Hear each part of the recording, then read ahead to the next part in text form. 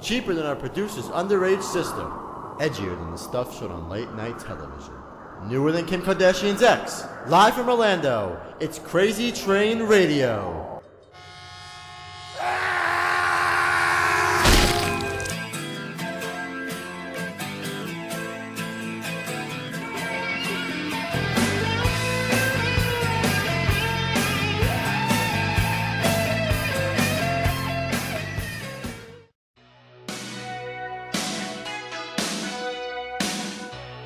This is Lex Luger, Total Package, former World Heavyweight Wrestling Champion, and you are listening to the Crazy Train Radio Station.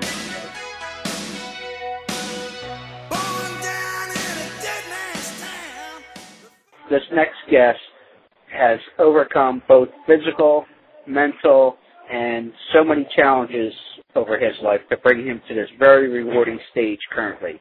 His new book, which is out now on Amazon.com and all local bookstores, Wrestling with the Devil, tells the tale of a man who's been through the highest of highs and lowest of lows, both career-wise and personally.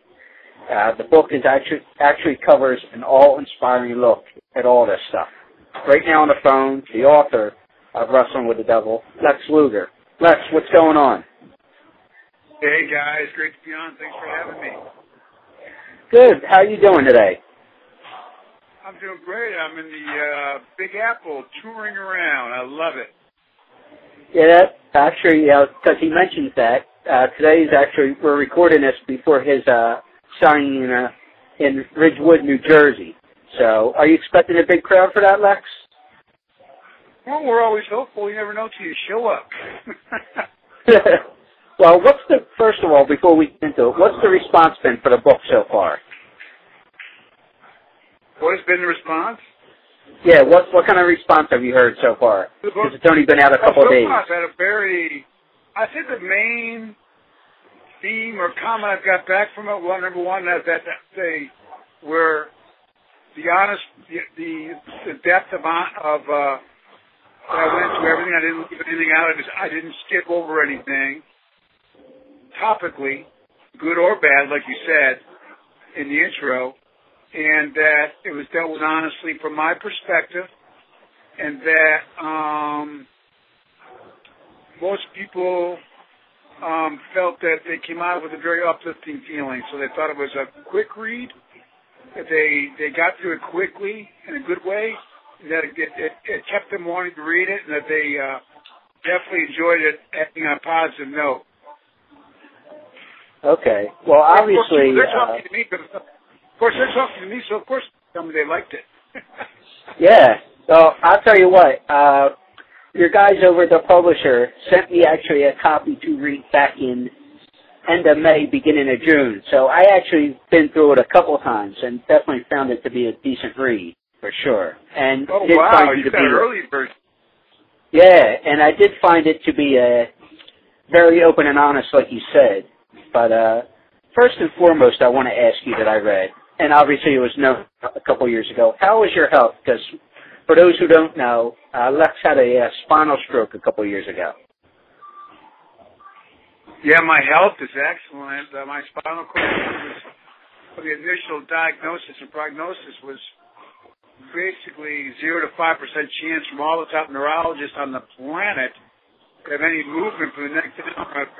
I wouldn't be able to feed myself. I need 24-hour care. I need to be bathed, clothed.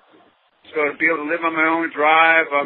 Most of the days, I have my challenging days. I'm able to walk and get around and do. I haven't had 100% restoration yet neurologically, but I've gotten so much back against what the doctors thought I ever could get. I'm very thankful for that. And my blood pressure, my heart, everything is just bad, but my health is just phenomenal. Thank you for asking. Well, honestly, for someone who was so physical and very active for most of your life, you played college football, you went into pro football a little bit, wrestled. How much of a shock was that for you to go from so active to not really, to that scared? Yeah, it was a huge adjustment. It was a real shock at first, but I found that God's much more interested in my long-term character development than my short-term comfort. So it's been a real, it's the adversity that my spinal cord injury presented me with was very challenging. My friends, my faith, everything was challenged, but it brought me through and strengthened it. And I feel I'm a much stronger person now from the inside out, not from the outside anymore, but from the inside out. And I'm really, it's turned out to be a blessing rather than a tragedy. So I'm just, it's actually been a very positive experience for me. Gave me empathy for, I never had any empathy for others who struggle physically. It's just opened the whole new world for me, really. So it's really been overall a positive experience. Yeah, it's definitely a learning lesson, that's for sure. And obviously you go into that, the beginning stages of that within the book here, Wrestling with the Devil. But let's jump back into the book a little bit, because we obviously want fans to go out and buy the book. What first led you to go and write a book? Was it something you wanted to do, or did somebody else come to you and say, hey, you got an interesting story, let's write this? Yeah, the latter. It definitely wasn't something I intended to ever do.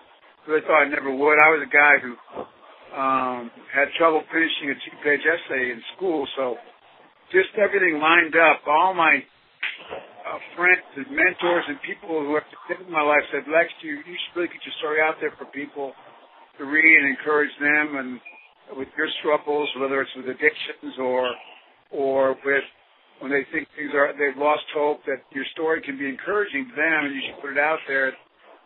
Just the publishing company that came forward, that wanted to do some great Tyndale, I don't know if you know the football coach Tony Dungy. They've done all of his stuff. I met his literary agent. He represented me. Just the doors that were open made it clear that I should go ahead and just be obedient and go along with the group that thought I should do it. So rather than be a hindrance, I went ahead and did it, and I'm just thrilled with the way Tyndale, awesome man who helped me write it. What it turned out, I'm very, very pleased with how it turned out. Well, when writing the book, obviously, when they got a chance to see it, did your ex-wife or your kids or anybody, personally, friends, family, whatever, give you any flack for what you told in the book? I can't speak for how they feel about it, but there was definitely, from my family, some resistance to the book being done, because obviously you're going to be bringing things out. A lot of my family really felt that, why would you go back and talk about all that and put it in a book? Why don't you just move on with your life and leave it alone? If I had to do a general consensus among my family. But the faith-based segment of my life that means so much to me said, we know your family doesn't want you to do this, but as far as getting the word out and sharing the good news of what God's done in your life, you really need to do this. So I had to factor it all in, and I had to really think it over and pray about it. I came to the conclusion I needed to move forward with the book. It was not an easy decision, and most of my family was definitely not in favor of it. But obviously, like you said, you had to pray about it, you think about it, talk to the ones you're close to, and obviously thought you make the right decision, which is an interesting reading. But if we could spend a few minutes, let's talk about your career, both football and wrestling. Well, first of all, with the wrestling, did you have any interest, or did you watch the sport as a kid? I didn't. I watched. We had it on the locker room once in a while. I was a football player, and we'd laugh, and we thought it was fun, and we were, I guess you'd call it, casual observers of wrestling. We thought it was fun to watch, but I was never to have it like weekly. Didn't grow up watching it. I didn't watch it like on a weekly, regular basis or anything like that. No, you are correct. Okay. Well, obviously, which most people know you from football at least, that you went and played at the University of Miami, which you ended up getting asked to leave. We'll put it that way. But your freshman year, you were actually on scholarship at Penn State University. Yes. Go into that a little in depth. But obviously in the past year to 2 years here, obviously there's been a lot that's going on at Penn State. But for someone like yourself that spent time up there, what did you think of Joe Pa's reputation getting ahead and everything that's going up there? Yeah, it was very unfortunate, a real tragedy, especially most of all for the victims. Who would have ever thought? Sandusky was defensive coordinator when I was there. A very well-liked coach, and none of us had a hint there was anything going on with the guy like that, obviously. It was shocking to me. I wasn't shocked at something that could have potentially been sort of put on the back burner as far as a cover-up, or else not trying to bring it into the proper light, because it's a big-time campus, big-time football program, in a very small town. So when you have that combination, I think sometimes the powers that be, this is just my opinion, feel like maybe the benefit of their reputation of the school and the football program sort of work this thing through without hitting the big time prep. Some of that might have gone on, unfortunately. But yeah, for an unfortunate circumstance and everything, you move along and you go into the CFL with both Montreal and what was your experience in Montreal like? Oh, it was wonderful. Are you kidding me? I was a 19 and 20-year-old, 21-year-old, those couple years there, loose and fancy free. I was a incredible city, food, women, you name it. It was incredible. Had a great time up there. Okay. Now, obviously, not many people realize it, and they don't even acknowledge it, even though you were injured, that you actually spent the 1982 season with one of my favorite teams personally, the Green Bay Packers. Now, in the book, I went there and... I'm sorry, go ahead. No, I was going to say, which another hint for people to check out the book was, because you talked about it in depth, was in your time with the Packers, some of the coaches said you would never amount to anything. What can you say about Green Bay? Yeah, Green Bay, I had they had very high hopes. I was projected to be a starter for them the year I came in, and I got injured in camp and just never was able to even the following year in '83, I spent a training camp with them there as well, and I just didn't feel like the coaching staff I had there, things were going to work out. So I looked for green pastures down in the USFL with Steve Spurrier and the Tampa Bay Bandits. It turned out to be a good move. Well, not long after your time in the USFL. The injury was unfortunate. Sorry about that. Yeah. But your time with the USFL, you start to transition and start training for professional wrestling. How much of a difference physically was it to go from football to wrestling? Well, they're both very physically demanding, and they've all, it's not for the faint of heart. All those slam duplexes are very physically demanding. You get injured, you're sore, you ache. Sitting there playing football. The regimen that Hiro Matsuda, who broke me in, very thankful for, who broke a lot of the top talent like Mr. Wonderful and Hulk Hogan. I was just so fortunate to have mentoring a man like that in my life. He took me into the dungeon for about 3 months, so I'd never been through a torture process like that with push-ups and hinge squats and running in the heat of the day. And he'd turn the air conditioning off in Tampa. It would be 115 degrees in there, so that was definitely a new experience for me with Hiro Matsuda, but very, very rewarding at the same time, if that makes sense. Well, obviously, because you mentioned your trainer's name, Hiro Matsuda, and he's trained so many people. But with you in particular, when reading your story, was he actually went out on the road with you as a manager. How much of a learning experience was that for him to actually physically be there at shows with you early on? Well, I think first of all he was there because he was so scared I was going to mess up. So he wanted to be ringside. It's part of our special relationship him and I had, and he really wanted to make sure everything went well. My first few months, I was so new to the wrestling. and he'd go ringside like as my manager. He had never done that before. We showed how special our relationship was, and I'm so appreciative of that. He was just a wonderful man. Yeah, definitely for sure. Well, early on in Florida and into your transition into the Crockett and WCW, you definitely worked a lot with a lot of greats. Barry Windham, the great Brody. What can you tell us without giving away too much from what's in the book about those experiences? Oh, I had a great. You're talking about the guys I got to work with? Yeah. Oh, man, I worked with probably in my era every guy you could name throughout my career, starting with Horseman and the opportunity to work with Ric Flair, who was another instrumental key to me becoming what I did in wrestling, meaning what I did over my 15-year career. Couldn't have had a better in-ring mentor than Ric Flair. He's a star maker. He's underestimated for that. He was not only a star himself, but he was an expert at being a star maker. For Sting, myself, he was a key. I don't think we would have been what we were in the business if it wasn't for Ric Flair. Working with Arn and Tully and JJ, that was an incredible time. Just a special time with Slammy Yokozuna on the Intrepid here in New York in the harbor on July 4th back in '93.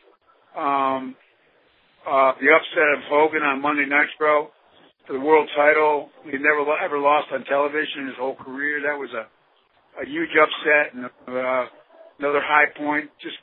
I got to work with Bret Hart and Shawn Michaels and you name a guy now, Undertakers, and you name a Sting. He's a great friend. I got to, you name a top guy from my era, I got to work with them or against him, and just very, very. You really couldn't even pick out one guy. They all meant a lot and were wonderful to work with. I say in the book, I'm very careful to note that wrestling wasn't the problem in my life. It was what I did outside of wrestling. Wrestling and the fans, phenomenal. Traveling all over the world and meeting people and the pay-per-views and excitement. Wrestling was phenomenal for 15 years. It was the thing I did outside of the ring really that caused my life to be a train wreck in the scenes, not wrestling. Wrestling was phenomenal. Well, obviously, you mentioned a very key guy in your life there in that list of some of the talent you worked with, who actually wrote a very nice foreword for your book, Steve Borden, Sting. How close are you guys? What can you say about the guy that most people wouldn't think about? Yeah, I was at his induction into the TNA Hall of Fame. They asked me to speak about our friendship, and in about 10 minutes, it's hard to sum up. A friend is a friend who loved at all times. He's been there for me through thick and thin, even when I didn't deserve it. He never lost hope in me, even when I had many times given up, probably on myself. He's a very, very special friend, both in wrestling early in our careers and out of the ring, and to this moment that we speak, he's a very, very special guy. Yeah, you mentioned there, and you mentioned in the book very in depth and as you mentioned there as well, that he was there for you when you didn't want to be bothered, so to say, in some of your dark times. But yes, he stood there, like you said, as a friend is a friend is a friend, for sure. He is. He epitomizes that. Great guy.